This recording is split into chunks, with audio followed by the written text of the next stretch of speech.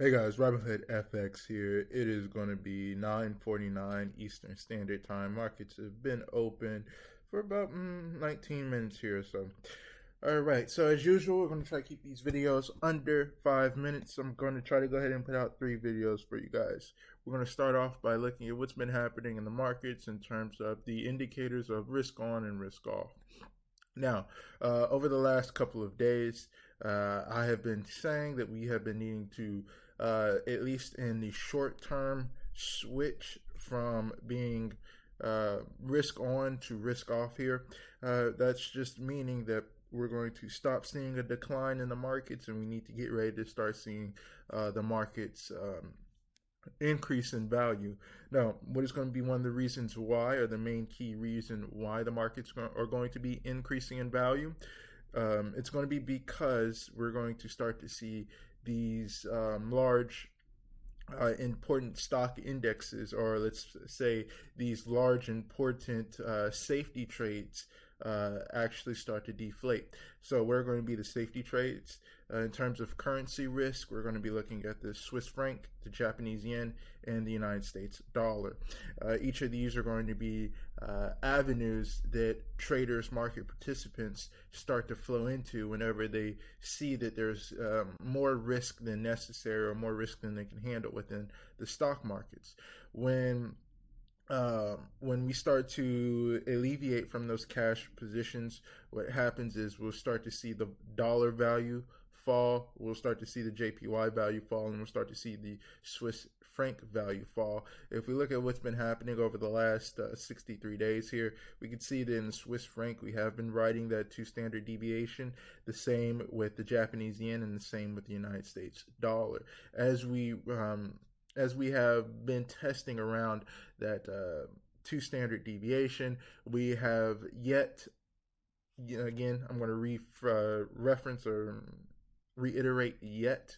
We can still possibly move up a bit higher, but as it's looking, without a median reset here that's taking these values back down to this red line, we will have very small increases in the amount of risk off. So what's been happening over the markets since Sunday night, since the futures have opened up, we have seen that the market has decided it is going to take a major leg upwards. We have seen that in the case being represented by these different currencies.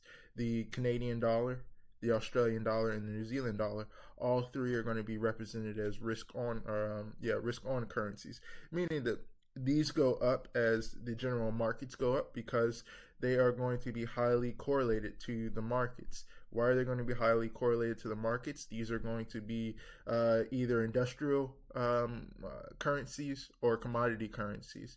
Of course, with the Canadian dollar, you have oil, wood, etc., etc. Australian, you have minerals, and New Zealand, you have farming. So as all of those prices increase, they're going to be increasing because we're having a declining United States dollar, since that is going to be the most notable way to do trade around the world here.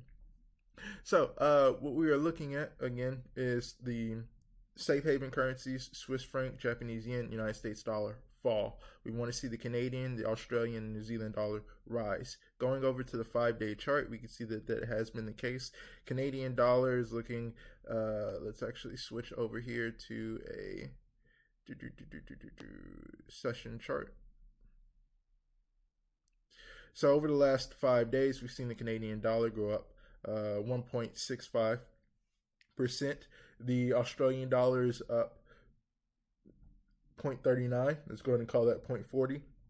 And our value play, which is going to be the New Zealand dollar, has still yet to rise above negative here. So we're going to be looking at these current trends forming out over the next couple of weeks here until we kind of reach an apex. And when we're talking about what's been happening on the 5-day curve, we've already reached that apex here.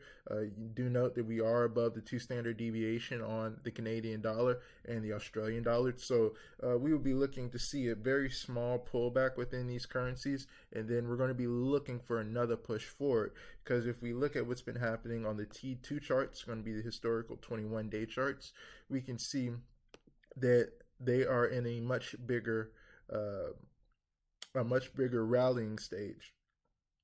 And here's going to be that rallying stage that they're in. Even though it does seem like it's pointing down, having to extrapolate out a couple of more days, what we're going to be looking for is we're going to be looking for the Canadian dollar to pull back some. We're going to be looking for the Australian dollar to pull back some. We're going to be looking for the New Zealand dollar to pull back some. And this is all going to be in parts of a healthy uptrend. So that's kind of what I am looking for out of the next couple of days to weeks in terms of this trade to the upside in markets. So hopefully that has been under 5 minutes, guys. You'll catch me back here with the charts in a minute. Robinhood FX out. Peace.